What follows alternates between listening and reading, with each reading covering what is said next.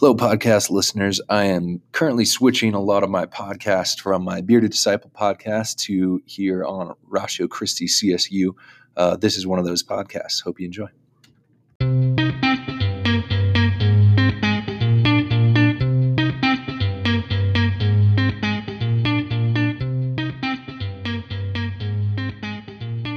Hello and welcome to the Bearded Disciple podcast. I truly believe that love spoken without truth is not love, and truth spoken without love is not really truth. This week on the Bearded Disciple podcast, we are listening to Matt Graham. He's giving us an introductory crash course to logic.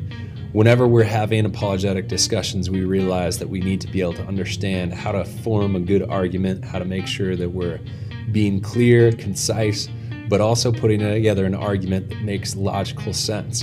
So what is logic? A lot of people don't understand what logic truly is. They haven't been through any sort of training, and they don't know why one argument is logical and one argument isn't logical. We're diving into just the very bare bones parts of that argument and parts of an argument to be able to understand how an argument either is logical or illogical. I hope you enjoy. To begin with, let's just ask the question, what is logic? What is your common sense notion of what logic is?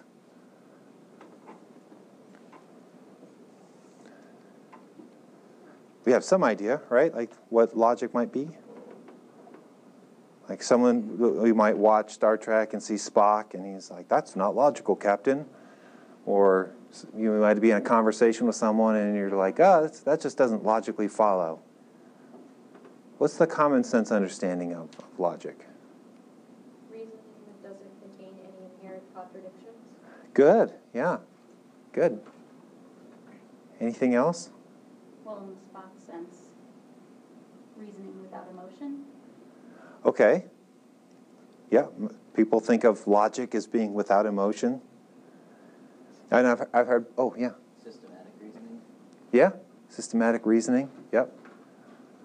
Yeah, so I think on a lot of occasions people will just throw out the term logic. Sometimes it's just a generic term that means this just doesn't make sense, right? Like, or that isn't well thought out, or something like that.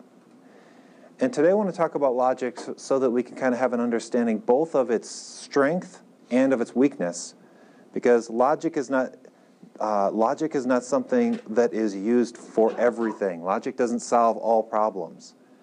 It's very much like math in that all of us know how to do basic arithmetic, but when it starts to get harder and harder math, we need instruction and we need help to refine our mathematical skills. It's kind of like that. All of us have some kind of sense of what logic is. You know, we can't contradict ourselves.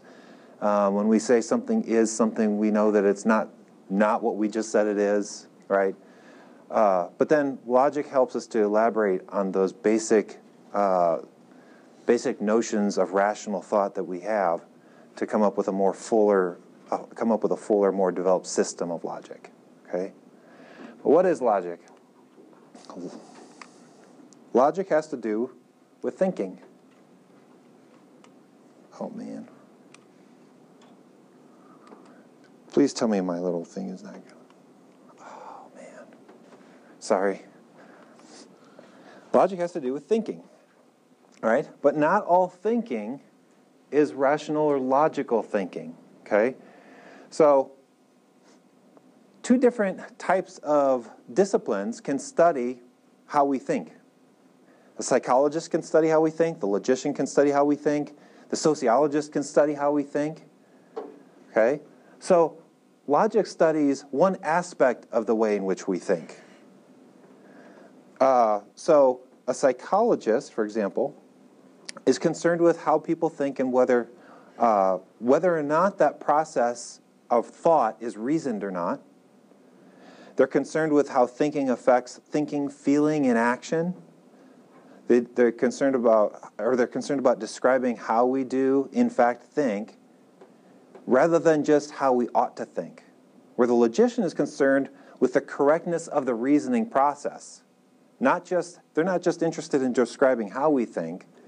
They're interested in describing something about how can we think in such a way to come to true conclusions. They're concerned with the truth of your premises and the validity of your arguments, and they prescribe how we ought to think. Again, not just describing the way we do think. Okay? The logician is not interested in mere associations of ideas, but psychologists often are. So if you're talking with a psychologist, they might be interested in, why do you get mad when so-and-so brings this topic up? Well, because I associate it with what my parents used to do. And whenever they did that, it really ticked me off, and now I'm getting ticked off. Psychologists are interested in that kind of thing because they're interested in your behavior, right? Your motivation for your behavior, that kind of thing. Logicians don't care. Logicians they care about logical, rational relationships between ideas. Their primary goal is truth, and the primary goal of the psychologist is mental health. Oh, and another thing, psychologist deals with literal, figurative, symbolic meaning, and the logician is primarily concerned about the literal meaning of words. Okay? One good, like a standard text, is Irving Copey. There's other people, Cohen, Peter Kraft is a guy who has a book on Aristotelian logic. There are also lots of different types of logic. But this was a really good introduction, and it's been a standard text in logic classes for a long, long time. The main thing that logic is concerned with is arguments. The building blocks of arguments, how are arguments constructed, how are they put together, and how are they put together in such a way as to yield true conclusions. There's debate about this, right? There's some logicians who will tell you that we're not even interested in true conclusions. In fact, a lot of contemporary logicians might even say logic doesn't even have to deal with truth. It has to deal with formal validity. Validity just has to do with the form of an argument. Is the form of the argument right? Not whether or not the premises in the argument are true. But I would say, look, going back to Aristotle, like the point of having a good argument is so that you can arrive at truth. And if you construe logic more broadly, that's what we get when we have good arguments, is truth.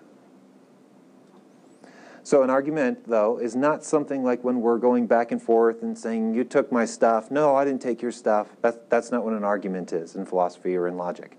An argument is basically it's a set of sentences such that one of the sentences depend on the truth of the others. Okay? So arguments are constructed of premises and a single conclusion.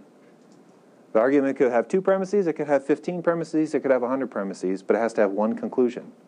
And that conclusion has to be arrived at and be based on rationally those premises.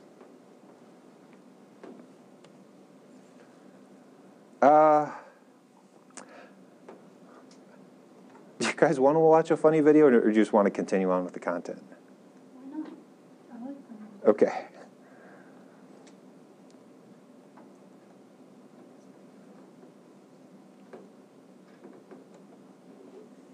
It doesn't work, that's a good reason why not. Okay. I'm sorry. We'll move on. Sorry. So we just talked about what an argument is. It's a set of sentences such that one of them is being said to be true, the other are offered as reasons for believing the truth of the one. And some of the different types of logic are informal logic and formal logic. Okay, we'll get a little bit more into what those mean, but those are two broadly speaking types of logic. Informal logic studies the natural language. So when you guys read a newspaper or you see an ad on TV, right? Informal logic is the type of logic that you're going to use to pick out fallacies. Fallacies are flaws in thinking in terms of how you arrive at a conclusion, right? So a fallacy is a flaw in your reasoning process. And informal fallacies are those flaws in your thinking process when it comes to forming conclusions in news articles, in books that aren't rigorously formalized, in advertisements and things like that. Okay? Formal logic is more probably more rigorous. And what it attempts to do is to say, look, we're going to take your argument from everyday speech and we're going to put it in a really structured format so that we can analyze it more rigorously. That's what formal logic does. So if we have a sentence, all men are mortal, or a sentence, no humans are dogs, or some comedians are funny, the first thing that the formal logician wants to do is abstract from the sentence some kind of form of the sentence so that we can start to formulate rules for what's called valid inference. Okay? So all men are mortal is translated into a more abstract form of all S is P. No humans are dogs. No S is P, right? And some S is P. So what you can do when you start to take our normal sentences and translate them is that you get a consistent sort of format that you can use to start formulating rigorous rules for determining what's called the validity of an argument. Now, the validity of an argument just has to do with, is everything in the right order?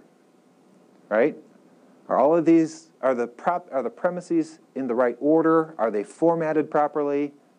Right? That's validity. Soundness has to do with, are they formatted properly and are the premises true? Okay, does that make sense? Is there any questions up to this point? What's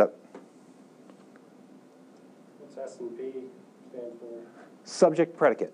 It could be anything, though. It could be X and Y. It could be whatever. But usually S&P is used for all subjects are predicate. Yep. Okay?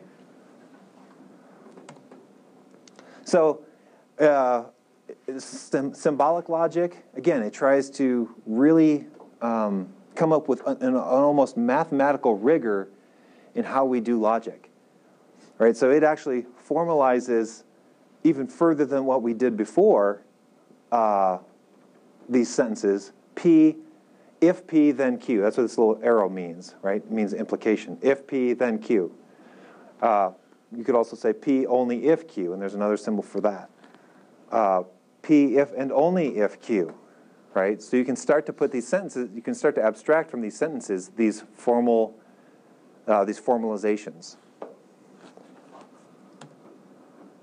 Now, when we deal with logic, there are certain types that we need to think of it in terms of how we deal with sentences. Okay? Logic doesn't deal with vague intuitions that are not verbalized, right? Logic deals with stated propositions, but it only deals with a certain kind of stated proposition, right? Or certain kinds of sentences. Like we can't do logic with questions. Where did you go to college?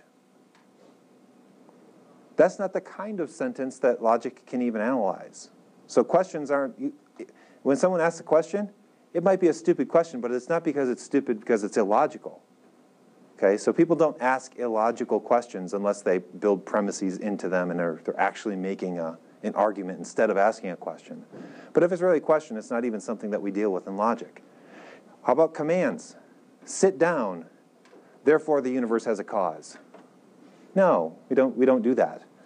Or exclamation, son of a motherless goat, therefore birth control is okay, right? No, none of that follows. The only kinds of sentences that we use, again, almost everything I say today is a bit of an overgeneralization, but that's what we do in a intro to logic thing, right? So logic deals with declarations. There are people in this room. There's a desk in here. It's wrong to kill people for fun. It is not 4 o'clock, right?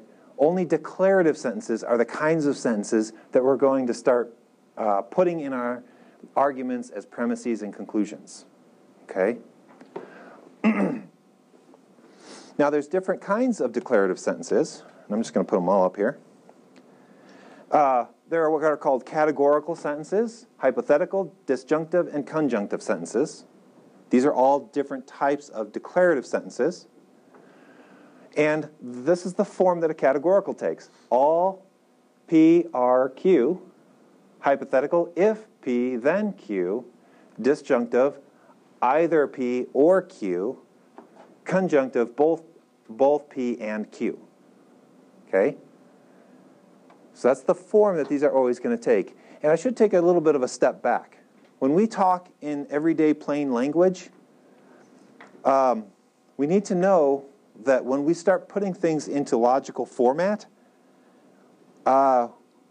we are going to have to, a lot of times, wrench the language a little bit out of maybe the context that we would have in the English language. Because we have to try to fit our statements into these formats in order to put together a formal argument of some sort. There's lots of stuff that goes on when you do that. But we need to just realize that in order to put together a formalized argument, we need to state things in a particular way in order to be able to evaluate that argument to see if it's valid and sound. Okay? Are you guys still good? Okay. All right, so categorical, all A's are B's. If hypothetical, if A then B. Disjunctive, either A or B. Conjunctive, both A and B. Now, the last point to make is declarative sentences, when we're dealing with logic, are either true or false. They're not partly true, not partly false. They're either true or false. Okay? Parts of a declarative sentence now. So we're kind of, if you see what we're doing here, we're getting more and more formalized, and we're starting to name the different parts of propositions so that we can start to construct sort of a grammar of how to do logic. Okay? So this sentence here, all men are mortal. What kind of statement, what kind of declarative sentence is that? We've talked about categorical, hypothetical, disjunctive, and conjunctive. Categorical, good. All. All men are mortal. All willful actions are subject to moral evaluation. So these are both categorical statements. Now, in here we talked about all A's are B's. The all here can be all, some, or none in a categorical, what's called a categorical syllogism. That's another term, sorry. Syllogism is just a deductive argument with premises and a conclusion. Okay? And a deductive argument is an argument that if the premises are true, the conclusion necessarily follows. And there's another kind of argument, an inductive argument, tends to be it is a probabilistic argument. So that's typically what you think of when you think of science. You go out and you make lots and lots of observations, and then you make some kind of generalization from those observations. Whereas with a deductive argument, you're actually making claims. Well, that's not always true, but you're making claims that if these claims are true, then the conclusion necessarily follows. It's not just probably following, it necessarily follows. Okay? Still so far, so good? Okay. So, in a categorical proposition, right, all men are mortal, there's what's called the quantifier. And this quantifier can be all, some, or none. There's a copula, which is always a form of the word be. It's is, are, whatever. And then you have your terms, men and mortal. And in the categorical syllogism, you have what's called a major and a minor term. But at least for now, you just need to know you have a quantifier, terms, and a copula. Okay? Abstracted, this is all S is P. So now we get to the building blocks, right? We set up this sentences have terms, and then arguments are made of sentences. Right? So those are the building blocks. Terms, sentences, and then arguments. Terms can be ambiguous or unambiguous, clear or unclear, exact or vague, univocal, analogical, equivocal, literal, metaphorical, positive or negative, simple or complex, universal, particular, single, collective, divisive, absolute or relative, concrete or abstract. And there's a few others that I didn't put on here. But when we're thinking of these terms, those are the kinds of categories that we can use to think about terms. Is the term ambiguous or unambiguous? Is the term clear or unclear? Is the term exact or vague? Is the term univocal, analogical, equivocal, right? Again, I know you don't necessarily know what these mean, but I'm trying to just kind of build out like a grammar here. So when we talk about ambiguous, the term should have one meaning. Exact, it should be specific. Univocal, analogical, equivocal, the term needs to be the same, like, or different. Well, it needs to be the same. In other words, the terms in our argument, if we use the term men in one way here, we need to use it the same way in another premise or in the conclusion. Well, in the conclusion. We need to use it the same way in the conclusion as we used it in the premise. Otherwise, that's fallacious. That's bad reasoning. Okay, so those are terms. And terms can also be distributed or undistributed. So a term is distributed when all of the members, a term is distributed if it's universal or if everything that we're talking about in that class is referred to in that term. So, if I say all conservatives are X, but I only mean a subset of conservatives, then that term is conservative is actually undistributed, not distributed, because I'm not referring to all conservatives. Does that make sense? If I'm speaking about all ducks, but actually if I use the term all ducks, but I'm actually speaking about a subset of ducks, then I'm using that term in a way that's undistributed rather than distributed. Confused how someone would know that you don't mean all ducks, though. You'd have to infer it. You'd have to say, like if I'm going to give an argument, all conservatives, I don't know why I got this in my head, but no. Oh, let's do this one since we had the predestination free will. All Calvinists believe that God chooses you apart from your will, right? You would have to know something outside of that to know that they're just wrong in the way they're using that term, right? Like we would say, no, we know something about Calvinism, namely that there are different varieties, and not all of them hold to this. So you're actually, even if you think you're referring to all, you're actually referring to a subset of Calvinists. So it may not be in the argument that you know that. It may be actually just from your knowledge of the term that they're using. Like if you said all conservatives are humans or people. Yeah, that would be distributed, right? Yeah. So in that case we know, but that you don't necessarily know that from the terms themselves.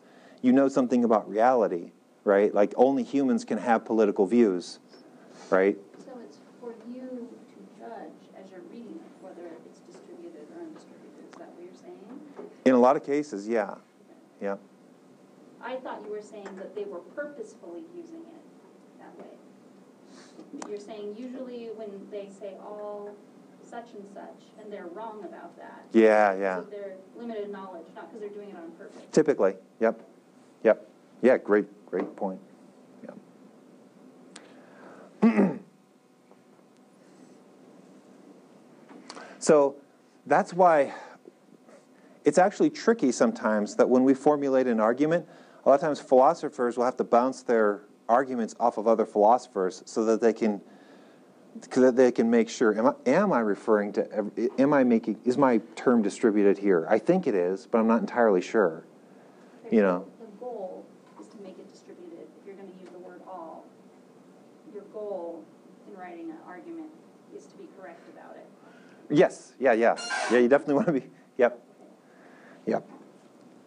Now, we use the terms distributed and undistributed. It's easier we just need to know what it means to be distributed, what it means to not be distributed, in terms of our being able to point out fallacious arguments. So we can say, if it is in fact distributed in the premise and not distributed in the conclusion, well then we know that's fallacious and your argument's not a good argument. But whether or not that term is in fact distributed or not may be something that you debate. Yeah, great point.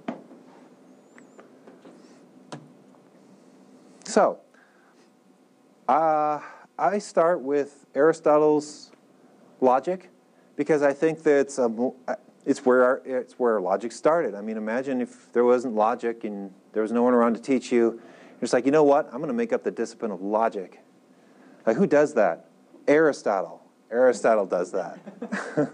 That's how brilliant this guy was. It's kind of like Isaac Newton. It's like, this math doesn't work. I'm going to develop calculus. Like, people, I mean, these guys are freaking brilliant. Where's my drink? Oh, over here? As you talk about the brilliance here. Yeah. Who am I again? I can't remember. So if you guys go to CSU and you take a formal logic class, here's how it's going to start. It's going to start by you going in there and they're going to say, hey, here's a bunch of sentences. I want you to translate those sentences into a more formalized form. And then I want you to be able to apply the rules of logic to tell me about validity. Right? The validity of this argument. That's how they're going to do logic. Because typically what they've done is they've taken logic out of the realm of philosophy and almost made it into like math. Is what they're trying to do. Because they like the rigor. They like the formalized structure. You can be super rigorous about it.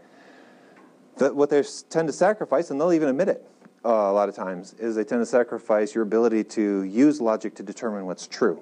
Like, I'll tell you if it's valid or not, but whether or not it's true, that's for the specialist to tell you, kind of thing. Aristotle had a more holistic view of logic. And he tied logic to acts of the intellect or acts of the mind, right? He had a way of viewing how the mind operates, and he built his system of logic off of that. So he says, look, the intellect has 3 acts, right? The first act is the formation of a concept. The second act is where you predicate something of something else. Predicate.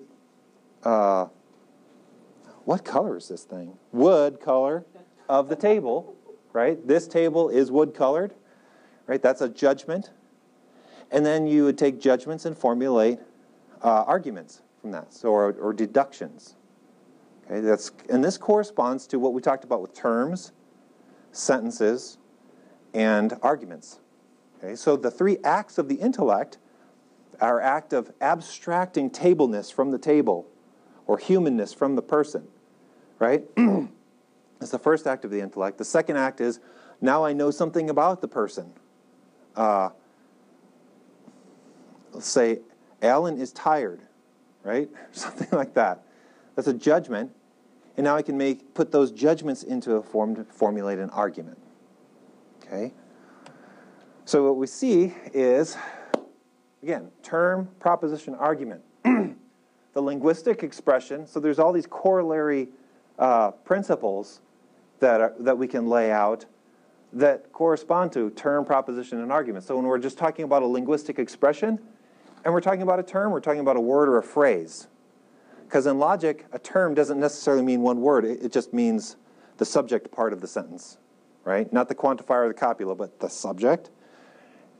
So it could be a word or phrase. The proposition is always a declarative sentence, and the argument is a paragraph. If we're talking about the structural parts, a term doesn't have any structural parts. It's the basic unit, right, in an argument. Proposition is a subject predicate, and then argument is premise and conclusion. Questions answered. The term, what is it? Proposition, whether it is, and then argument, why it is. Yeah, some of this is kind of getting into metaphysics. So, what to ask when you're trying to understand what the terms, propositions, and arguments are, what you would ask is, how do you define your terms? First thing you do, define your terms, state your conclusion, and then prove it with an argument. When you state your conclusion, you're giving the conclusion of your argument, and then you're proving it is offering the premises for your argument. So whenever you're trying to do logic, first thing you want to do is, what's your conclusion? It seems maybe a little counterintuitive. What are your reasons first? But first thing is clearly state what is the conclusion that you're trying to come to, right? Okay, now what are the reasons? And now I can follow what those reasons are, plug those into some kind of argument and formula, and try to evaluate the validity of that argument. Okay? All right, so all men are mortal. Socrates is a man, therefore Socrates is mortal. What kind of argument is that? In terms of remember we talked about 4 different types of propositions, and a syllogism is defined by the types of propositions that are in it. And we said there's categorical, hypothetical, disjunctive, and conjunctive. So what kind of argument is this? Awesome. And then this one. What kind of argument is that? Disjunctive, right, because it's got either or. Why is that important? Because there's certain rules for how you tell a fallacious categorical argument, what's called categorical syllogism, and there's different rules for how you determine whether or not if a disjunctive syllogism is true or false. Okay? So you need to know the type of argument in order to know what rules to apply to it. Okay? All right, so here's our first exercise. Okay, we talked about what an argument is. We talked about the building blocks of an argument. We talked about trying to abstract the form and that kind of stuff, the argument, to get to the structure of the argument. And we talked about the structure of the argument deals with the validity of the argument, and the truth of the premises has to do with the soundness of the argument. Okay? But let's see if we can even identify an argument, because not everything that we say is actually an argument. Okay, so how about this one? Since Manchester is north of Oxford and Edinburgh is north of Manchester, Edinburgh is north of Oxford. Is that an argument? Yes. Why? Because you have 2 premises and conclusion. What's my conclusion? Edinburgh is north of Oxford. Good. And sometimes we can pick up on like just even words in the sentence, right? Since, so kind of like it because, right? And there's no therefore here, but we can infer that. We can imply that, right? Witches float because witches are made of wood and wood floats. Is that an argument? Yes. What's the conclusion? Good. And in this case, we have a very clear because, right? So we have the conclusion, and then because this, okay? Since Jesse James left town, taking his gang with him, things have been a lot quieter. No? Okay? Not. You think yes? What would be the conclusion if it is an argument? Town is a lot quieter. Is the town a lot quieter because of something? Since is like used in a time. I'm reading it as since that time that Jesse James has left town. Yep. Not since as in like because. Yes. But I guess it could mean because. You need more context. Right, you do. Yeah, I don't think we can say this is an argument, even though it kind of seems like one. One of the things that we need to be careful of, too, is when we're talking about arguments, the because is not causal, right? It's a rational because. This is the reason this is true. This is not the cause of its truth. This is the reason for its truth. There's a distinction there. It's a very subtle distinction, and it's not clear or obvious or easy to begin with, but we need to make that distinction. So this one, towards lunchtime, clouds formed and the sky blackened, then the storm broke. No? Good. Yeah, no, that is not an argument. But it is kind of causal, right? They're kind of explaining towards lunchtime, clouds formed, the sky blackened. They might be stating that this is the cause, possibly. But there's no rational dependency of this, like this isn't a conclusion and this the reasons for that conclusion, right? It seems like it's a series of steps, though. Yep. Yeah, it's actually a narrative about just telling you what happened, not a conclusion that has premises that are justifying the truth of that conclusion. Is that? I need you to say that thing again that you said because it isn't causal. Yeah. It's like I need to see that written down. it's not the reasons for something. So, yeah, go ahead. Is the reasons for something in an argument. Right. So if I explain... She wrote it down. Oh, okay. All right. Yeah, because you're talking fast. Sorry. Right now, everything you say, like she said. No, and if I need to slow down or if I need to cover something better, believe me, I totally understand. I will do that because I'm not even sure what I'm saying up here right now. Okay. Categorical, men are mortal. All right, this is just we can probably go through this pretty quick. This is just a categorical proposition, and I guess I have this highlighted so you know the different parts real quick, and then just different examples, right? You got this is a categorical proposition. All men are mortal. This is also a categorical proposition, or categorical propositions. No humans are dogs. And then some comedians are funny. Some evil actions are to be tolerated. All right, so the thing that's changed here is the what. Do you guys remember what this part is called? Quantifier. Awesome. Yep. And it just tells you all, some, or none. And some has a specific meaning too. Some doesn't mean, about 3, about 5. Right? Some means anything from 1 to 99. Right? Some means it could be one member in the class, or it could be up to one less than everything in that class. Yeah. Does it have to be these 3 words, or can you use other words like many, almost all, a few? Well, in regular language, we do that, but then if we try to evaluate it formally, we have to translate it into one of those 3. Yeah. Okay, so then when we have that, though, the nice thing about it... Oh, and then I think this is probably easy for you guys. God is love. All God is love. This is actually what we were just talking about. God is love. Well, is that a categorical? If we're going to evaluate it, we need to put it in the right form. And what we mean is all God is love. Now, if we don't mean that, well, then we need to formally state that we don't mean all God is love. Okay? A few people are intrinsically evil. Some people are intrinsically evil. Wow, my next slide was like exactly what you asked. Most people like to eat chicken. Some people are those which eat chicken. And chickens are not dogs. No chickens are dogs. Okay? Why does it have to be those which eat chicken instead of like chicken? There was some reason for that, and I'm trying to remember what that was.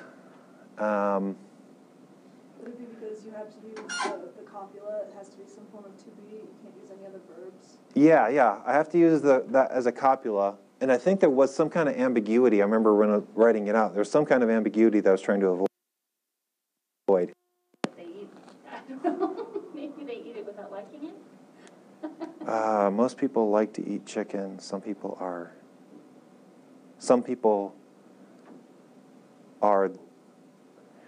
Yeah, you know what? Maybe in this case it probably is the copula. I thought there was an ambiguity in there too. It's been since 2017 since I did this, so I don't know if I can remember exactly. But I guess the main point is that when we formulate these into sentences to evaluate, we do have to change them to be more precise. Now, there's some things about that may actually drop some of the subtle meaning in our English sentence, right? There may be subtleties in our English sentence that are not going to be captured when we translate it like this. And that's kind of a worry because the sentence you translate it into may not fully convey the meaning that you intend to express with your normal English sentence. So the more skillful you are at translating these sentences, the more likely you are to capture the meaning. But there's always that possibility that you're not capturing quite the full meaning. Like when we have and that's why I think a lot of times when we use an English sentence, we can say something like, well, you're partly true, partly not true, or partly not right, or something like that. But that's precisely the kind of thing we have to avoid if we're doing logic, because logic relies on that precision. Yeah. So like the first sentence, will all singular subject sentences sound really weird? Like because say, like you said, Bob is male, right? Like you say all Bob is Right, male. right. Yeah. So it'll just sound It sounds weird. It'll sound weird with a singular subject, okay. Yeah. Okay. Yeah, it sounds weird, but it's more technically precise. Yep. So, again, just a review. We have a quantifier, all SSP, no SSP, some SSP. And then what we do is we can now formulate this abstraction, and to start to formulate formal rules of logic, formulating formal rules of logic, right? Because there's only 4 possibilities with these kinds of propositions, with the quantifiers that we're using, right? All SSP, no SSP, some SSP, some S is not P. So that formulates into, we then assign a type to a letter to each one of these, A, E, I, O, and now we can form a square of what's called a square of opposition. Okay, if we have an A-type sentence and an E-type sentence and an I-type sentence and an O-type sentence, we can now define the logical relationships between those types of propositions. Awesome, right? Woo! Yeah, there's a open theist guy who actually tried to come up with like 2 more with counterfactuals claims and put that in there. He killed it, the thinking outside of the square of opposition box or something like that. And so in this case we have 2 propositions are contradictory if they cannot both be true and they cannot both be false. Right? So contradictories are A and O. So contradictory, every S is P, some S is not P.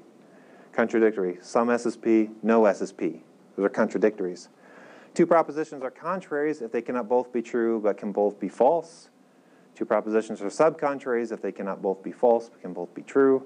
Proposition is a subaltern of another if it must be true, if its superaltern is true, and the superaltern must be false if the subaltern is false. I'll give you guys a PowerPoint, and you guys can kind of go through that, or read Socratic Logic or Copy or something like that.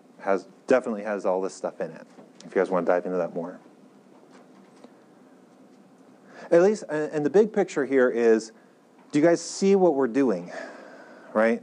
We're going from English sentences to what? What are we doing? We're taking English sentences, what are we doing and why?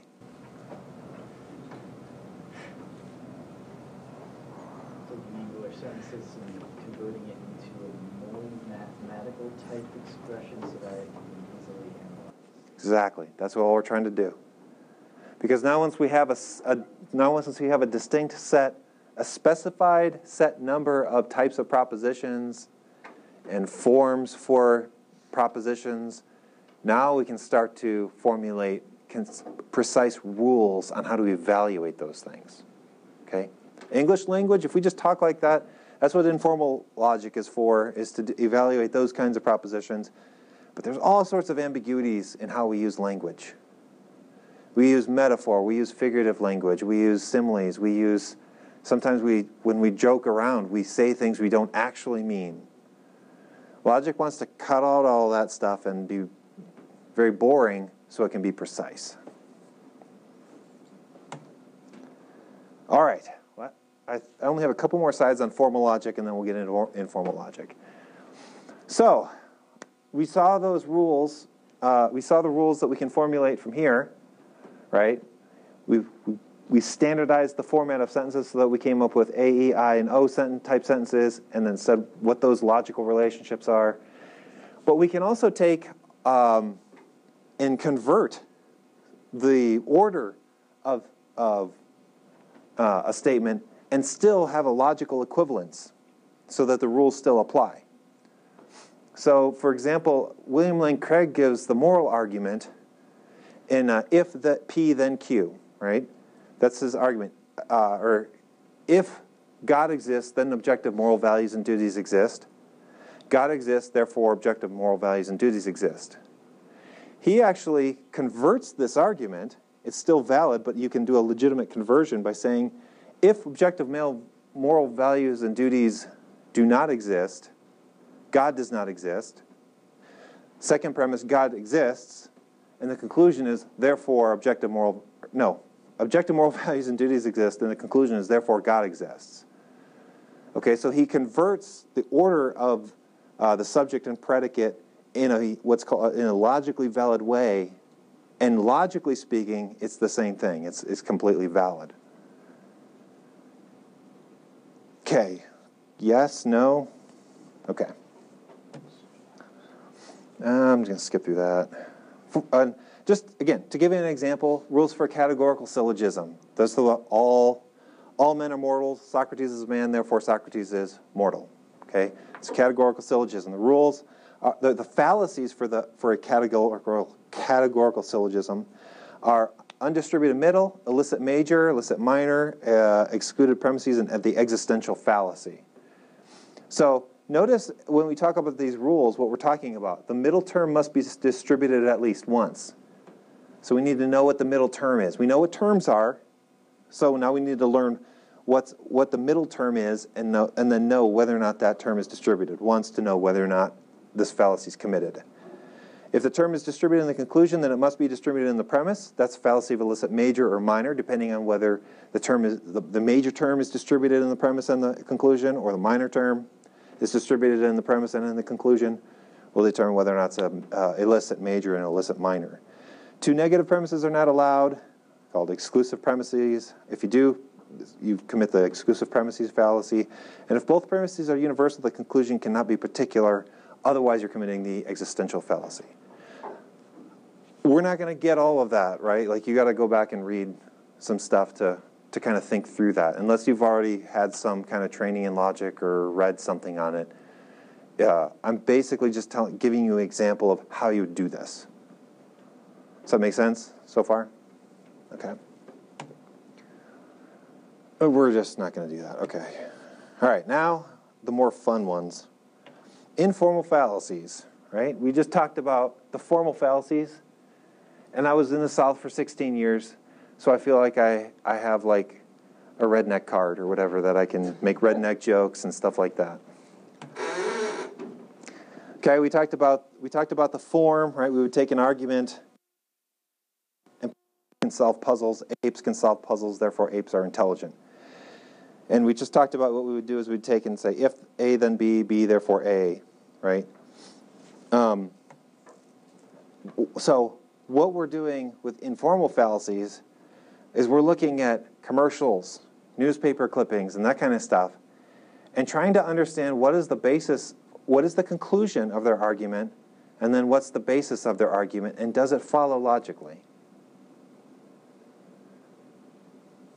So in formal logic, we're like jerks. Like, you need to conform your language and fit into my mold of the logical structures so that I can evaluate it.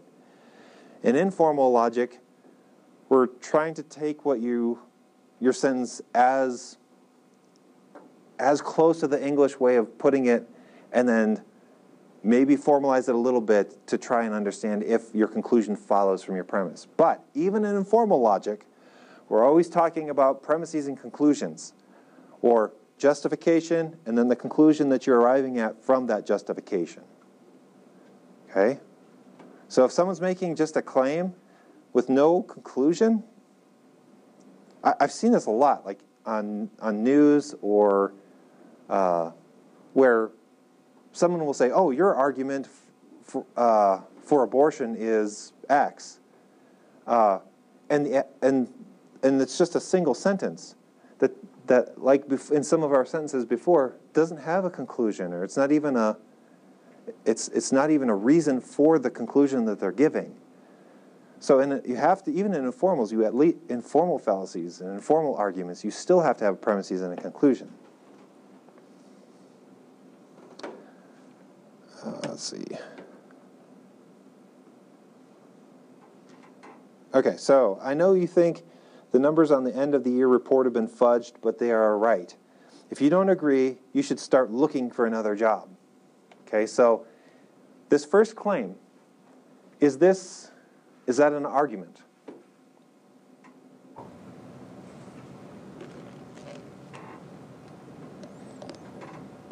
No, there's no conclusion. Well, There's an assertion, but there's no like justification. Okay. How about the second one? People who think abortion should be illegal are dim-witted morons who support the patriarchy, so you can't take their arguments seriously. Is that an argument? Why? What's the conclusion? You can't take their arguments seriously.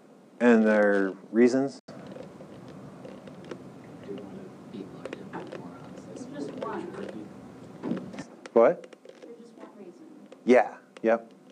There's an implied that dim-witted morons who support the patriarchy don't have serious arguments. Exactly. Yep. Yep. And that's what makes these things tricky, is because a lot of the times the arguments aren't, it's sometimes hard. A lot of people start with informal fallacies, right? Newspaper clippings, what's the fallacy? But they're actually the more difficult ones to identify. They're maybe even easier to understand, but they're the more difficult ones to identify because there's ambiguities in the language that you're reading all the time. Or there's implicit propositions or things that are assumed that aren't stated explicitly. So it's hard to tell, like, what's the actual justification for your argument? So yeah, they might be more fun, but they're actually a little bit more tricky. Belief in God comes from people's psychological fear of death and longing for an omnipotent father figure. So we need to not take theistic claims as literally true claims. Argument? Argument? Okay. The Yeah. answer was, the first one is not, second one is, and the third one is? Actually, there's a sense in which the first one is an argument. But this is why informal fallacies are so tricky, because you kind of have to read into things and you could be wrong what you read into it. I know you think you know the numbers are at the end of your oh my gosh. I know you think the numbers on the end of your report have been fudged, right? That's what this other person thinks. His assertion is, but they are right. That's the conclusion. They are right. But the response is, if you don't agree, you should start looking for another job, right? As if this is almost another reason for saying they're right.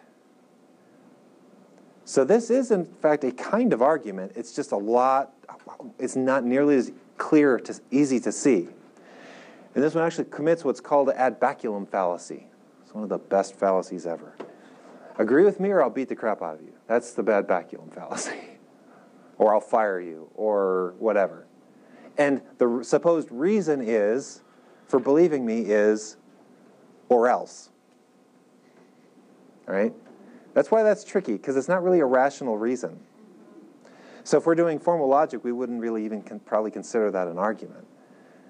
But in informal logic, we read into, we tend to read into the claim more. We have to, because we have to sort out what they're trying to say and if they're actually making a claim and then trying to support it in some way. Yeah? Maybe I missed this, but why are you calling them informal fallacies? So when we talk about formal fallacies, I'm trying to contrast formal fallacies with informal fallacies.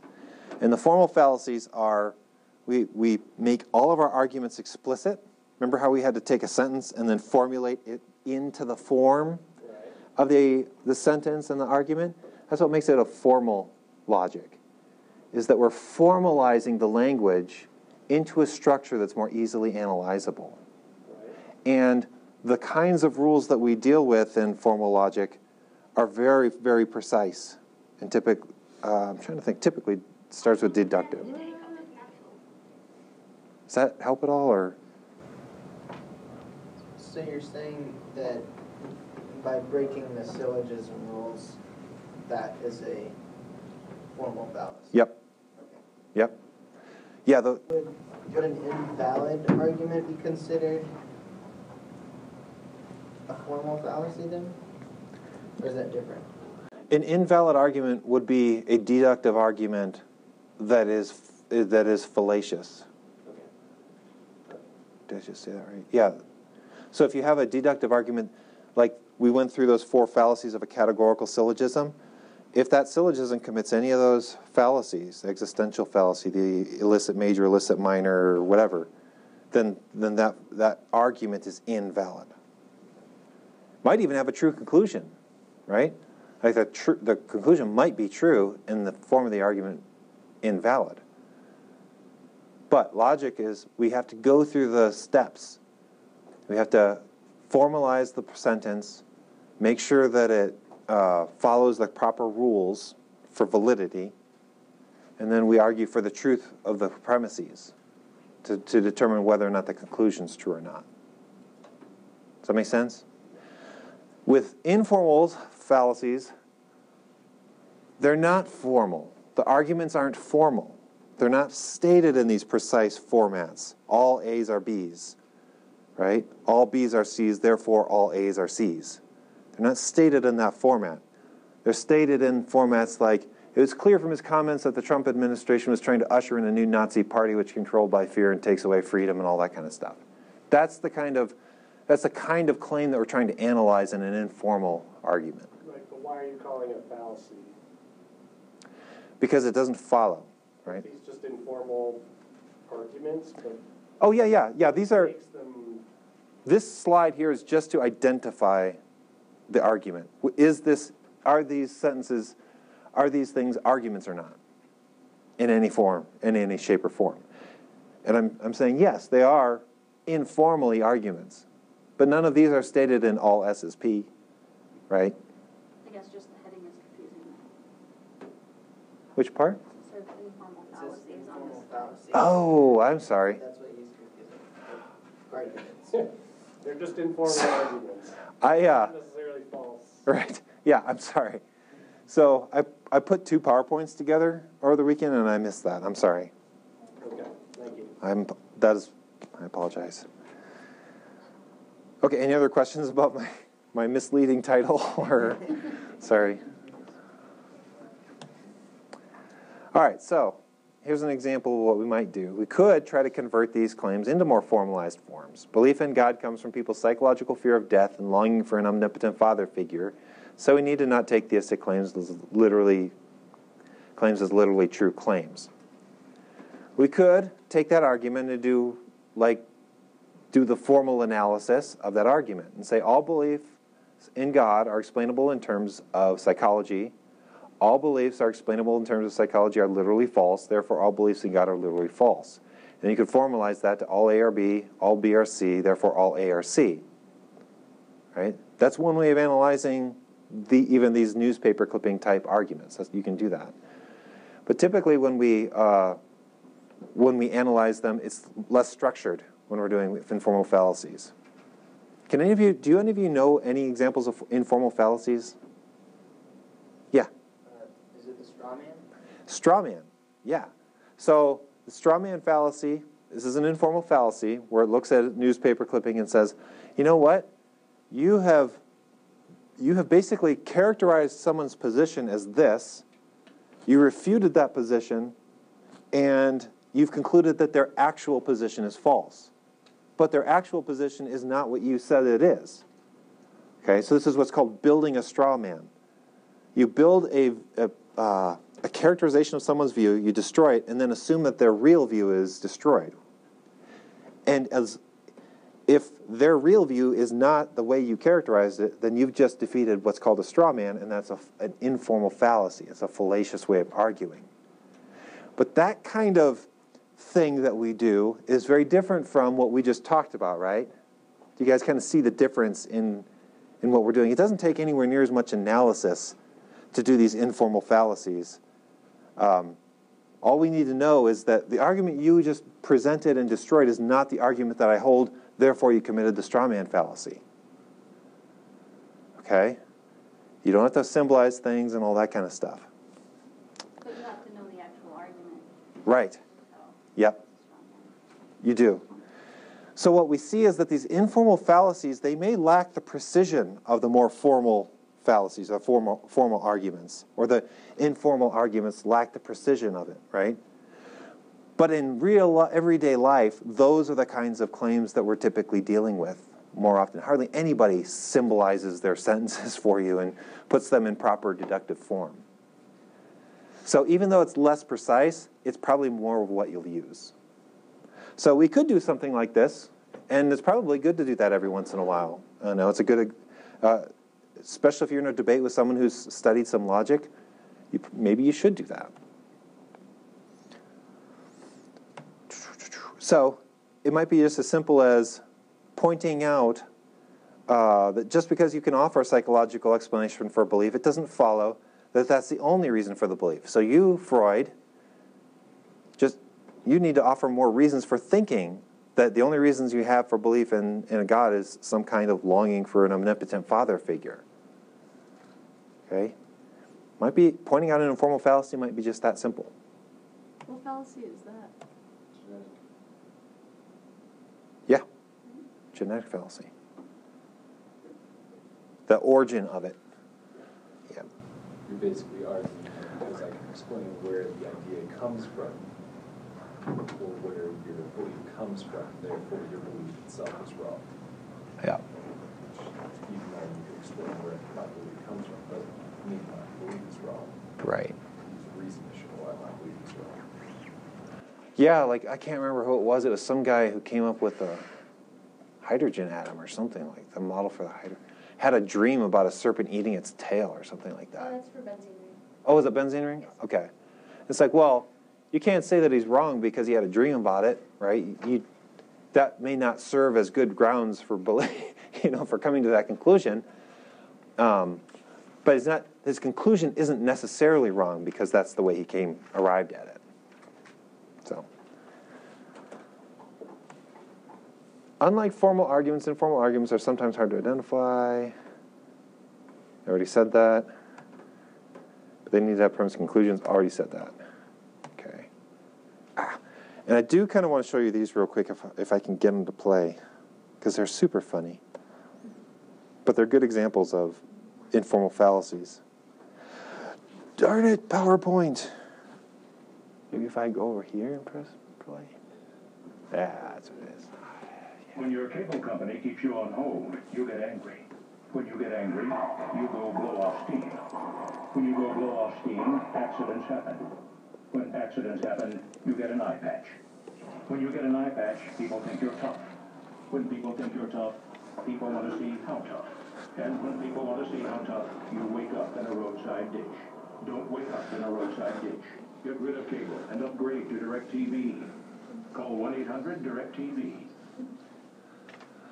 I love these commercials just because they're like intentionally like using fallacies as like advertising ploys. It's just hilarious. All right, we'll come back to, you can maybe guess which one you think that fallacy that is. Where's my mouse? No, come back. And here's another one.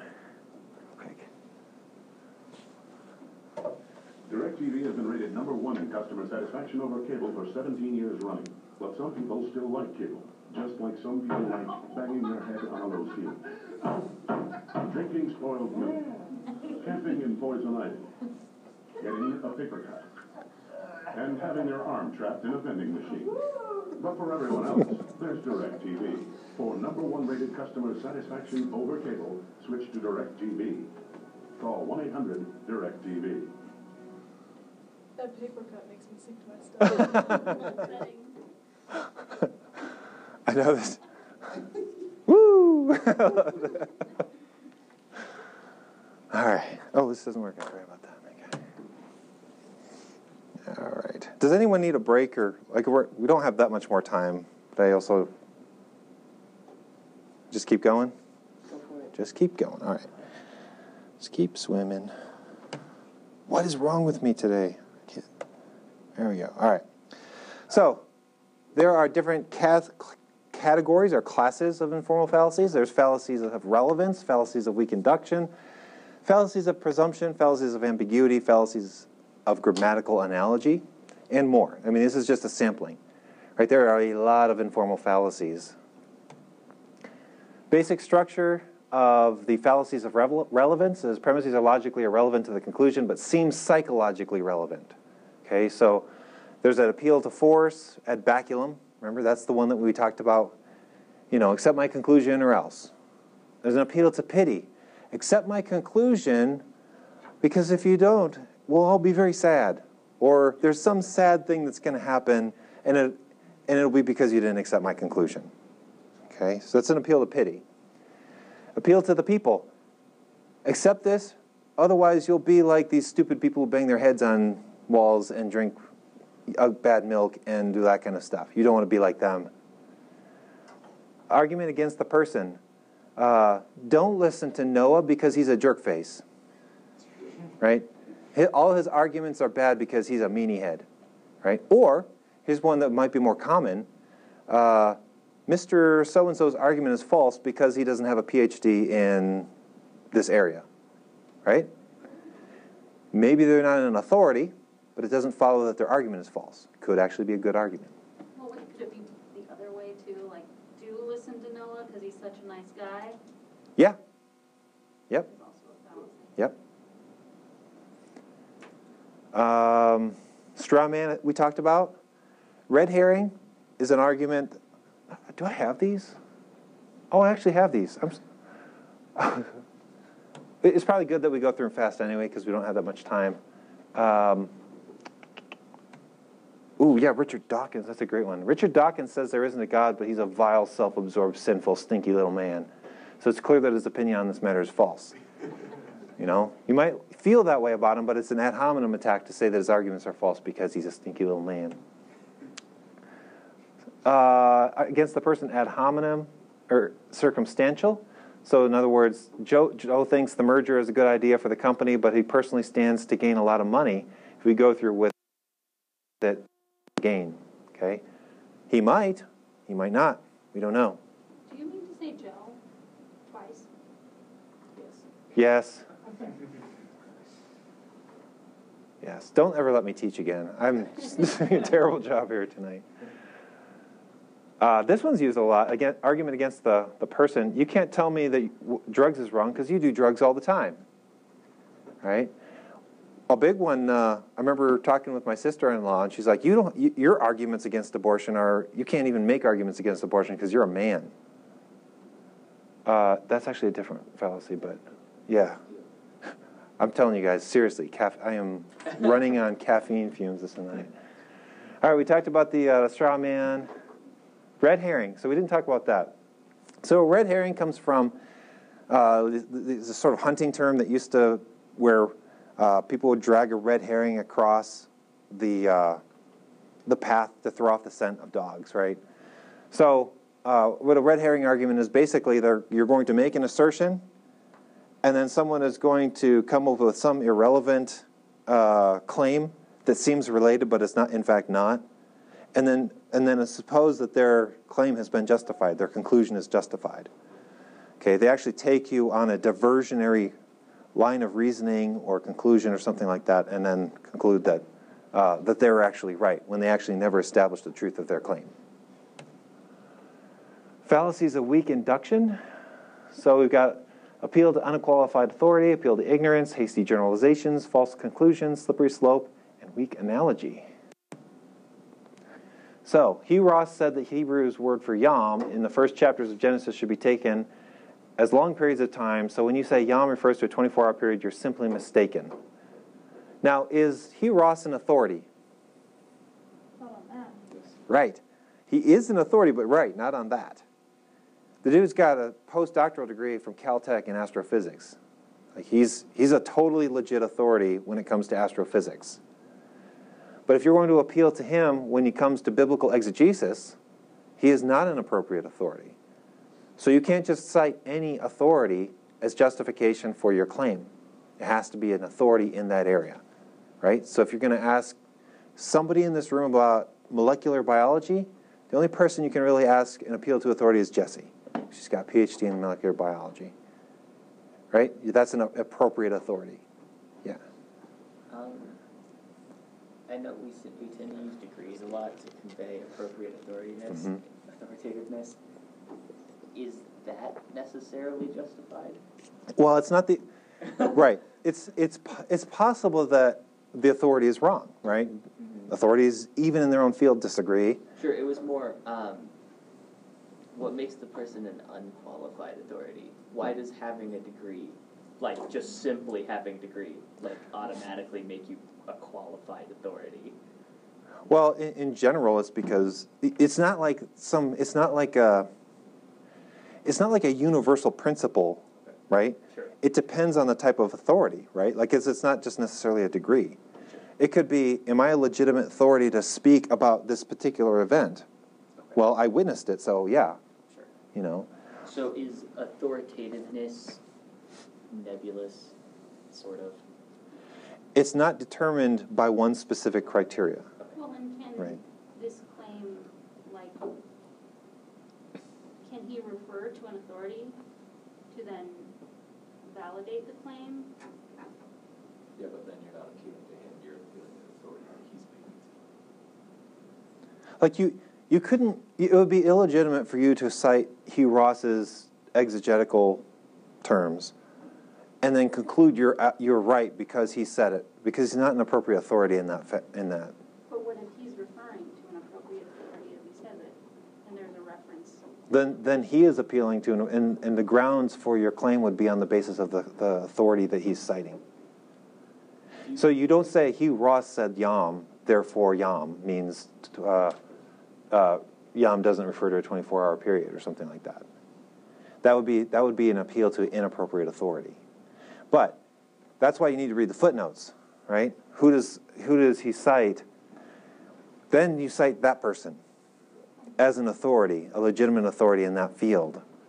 So, I would think of it as writing a paper. Like if I were to try to cite him, if I'm writing a paper on Old Earth versus New Earth, and I cited Hugh Ross in the paper talking about Yom, my professor is going to be like, he's not an authority on that subject. mm-hmm.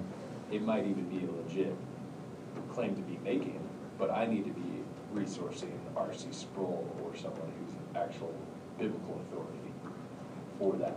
I can use Hugh Ross. He's giving the trail to you, that ideally, where you read it, you'll find the trail, but that's why you need to refer to people. Right, but if I'm making the appeal, I need to appeal to the source that's actually the authority, not to someone who also appeals to that authority. Mm-hmm. And you be as direct to the source as possible, just like you would if you were writing a paper. Yep. Yeah. What if, say, you don't have a PhD in biblical studies, but you've spent 10 years studying it on your own, reading the academic sources, and you're familiar with all the primary literature? Could you then be considered an adequate authority? I mean, I think you could, because there's no necessarily like with Alan, I was saying, like it's not like there's this set criteria for who's a legitimate authority in logic itself. That's something that we know by other means. We just, like, logic doesn't dictate what an authority is in any field or area, right? That's something that we bring into it. Is this person a real authority on these matters? And how do you know he hasn't? How do you know this particular person hasn't studied this a lot on his own? You don't. So that's what's tricky about this and that's what's tricky about all informal fallacies. That's why I don't like them as much. I mean, they have value, but I prefer a more strict and rigorous logical analysis, which this kind of stuff unfortunately just doesn't let you do. This is more like if you're on a radio show and you're trying to respond to somebody, these are very helpful for that kind of thing. Because you can point out and say, look, that person's not an authority in this area. Now, is it possible that they're right? Are you kind of doing a fallacy if you do that? Are you propagating illogical things to say? Because something as true that you don't really know. So that is a possibility. But in general, what they could say is, I could say something like, I know that person doesn't have X said degrees in these things. So tacitly, right? On the face of it, you're appealing to an illegitimate authority. Now, if they want to rebut that, they can say, no, this person is an authority for these reasons. Now they have to go and give some kind of argument for why they're an authority. There's certain sort of things that we would say we just, in our culture, accept as this is what it means to be an authority, right? So having a PhD, for example, you're an authority on something. Having experienced some event firsthand, especially over years and years, you know. Mother Teresa, she was an authority on those who were impoverished in her area in Calcutta, right? She didn't have a PhD, but there's a sort of generally recognized sense of she probably knows more than most other people about this, you know. So unfortunately, it is kind of loose, and you might have to make a case for why is the person you're citing an authority. If you want to, if that person challenges it and says, yes, this person is an authority, well, then now you just have to deal with that issue right now. Well, okay, now are they really an authority? You have to debate that out. So unfortunately, that's just what we're left with. You know, there isn't just a way to just undercut that completely, you know, and just say, no, they're not really an authority, you know. But what we can say is, on the face of it, that person doesn't know the Hebrew language like a scholar in the biblical languages would know it, right? So you shouldn't appeal to them when we're talking about what these biblical languages mean. Does that make sense, kind of? Yeah. More or less. Yeah. You could go back to the original source, right? Like, I mean, assuming it's simple enough, you could actually go back and prove what Hebrew is in fact that to begin with, and then not appeal to anybody at all. That'd be tough with the languages. It would be, yeah, that's why I would say if it's simple enough. But if it's simple enough, like mathematically, you could go back and justify something without needing a professor's authority in some sort of mathematical statement. You could go back and by yourself prove it, and then you could say appeal to that instead. Yeah, like math is different. Yeah. Physics is different. Like those hard sciences like that, like as long as you know how to do proofs and things like that, and you can show, look, here, this is how you do it. Well, then you can just go and show them. There's a look of skepticism on your face. Because I would agree for you can show, say, the mathematical rigor of it. Like, okay, it's like, it is like logic. I can show it's a valid thing, but most of the time in arguments, if you're using math in some way, it's the interpretation of what does that actually mean to reality that you're actually debating about. Yep. Or, say, for stats, is like, it may be valid to use this method, but it's valid to use 3 different methods. Right. Which one is the best method to actually use?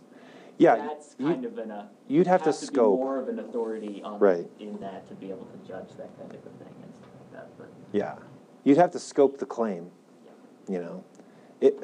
So if you're not an authority on something, you pretty much have, it's going to have to be something that is fairly obviously shown to people who are not specialists in an area, you know. I mean, if you really know your stuff and you can make your case to someone who has more education than you, awesome. Maybe you're like a Goodwill Hunting, you know, and you just go to the library all the time and beat up jerk faces in bars, you know. That's possible. So, let me check what time it is real quick. 8:53. We'll try to knock out just a couple more real quick and then we'll stop. People have been trying to prove that Christianity is true for thousands of years and no one has succeeded, so we need to conclude that it can't be done. Appeal to ignorance.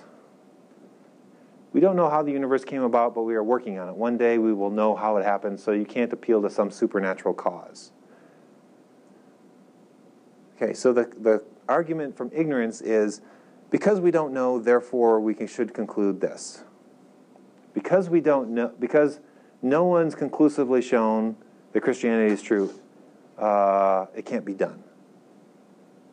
Or because science can't explain something now, it will be able to explain something in the future. Well, how do you know? It might not be able to explain something in the future. That's possible. Hasty generalizations. I met really nice Mormons before. Mormons are really nice. So therefore I met a really nice Mormon before. and they're really nice. So all Mormons are really nice. It's probably a true statement. I've never met a Mormon who's. I think I've met enough Mormons to make the generalization that they're all nice. I'm just kidding. But every one of them I've met have been nice. I asked a Christian why he believed in God, and he said he didn't know. Therefore, Christians have no idea why they believe what they believe. Right? Hasty generalization is when you have a few examples, and you generalize to a much, much larger population that it's true of all of those members of that population, or group, or sample, or set. Straightforward? Okay. Slippery slope. If Christians get involved in politics, and our country will turn into a theocracy, we will all have to become Calvinists, or we will go to jail. There will be inquisitions and deaths by the millions, so we can't let Christians get involved in politics. Right? Slippery slope is this: if this happens, then this horrible thing will happen, then this horrible thing will happen, then this horrible thing will happen, then this horrible thing will happen. Therefore, don't accept that first conclusion. Okay? It is right if you say there is a probability that this might happen, right? So if you say, like, if we adopt this policy, it makes it more open or future to adopt X policy, Y policy, Z policy. Yes, but then you're making a different kind of argument, right? Then you're making either a principled argument, or you're making some kind of empirical argument. So maybe we talk about socialism. If we adopt socialism, then these bad effects will happen. Therefore, don't accept socialism, right? If that's all we say, we're actually committing the fallacy.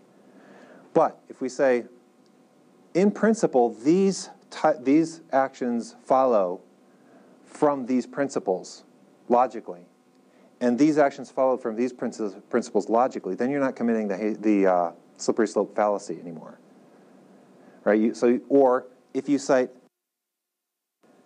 of all of these different case studies of all of the different socialist countries, and then say, I'm not saying that it will necessarily come to this, but it's very likely, probabilistic argument, that this will come of following these principles because it's happened in all these other places. There's some kind of predictability there. Then you're not committing the fallacy. But then you're giving reasons for why you think it, either in a principled way or in an empirical way. Does that make sense? Okay. Assumption, where are we at? I'll tell you what, I will send you the slide deck because I have like 70 slides. And then if you guys have questions or you guys want to go more into it, we can do that, but we'll end just a few minutes early and call it a night. Is that okay? Also because I'm going to fall asleep like standing up, so thank you.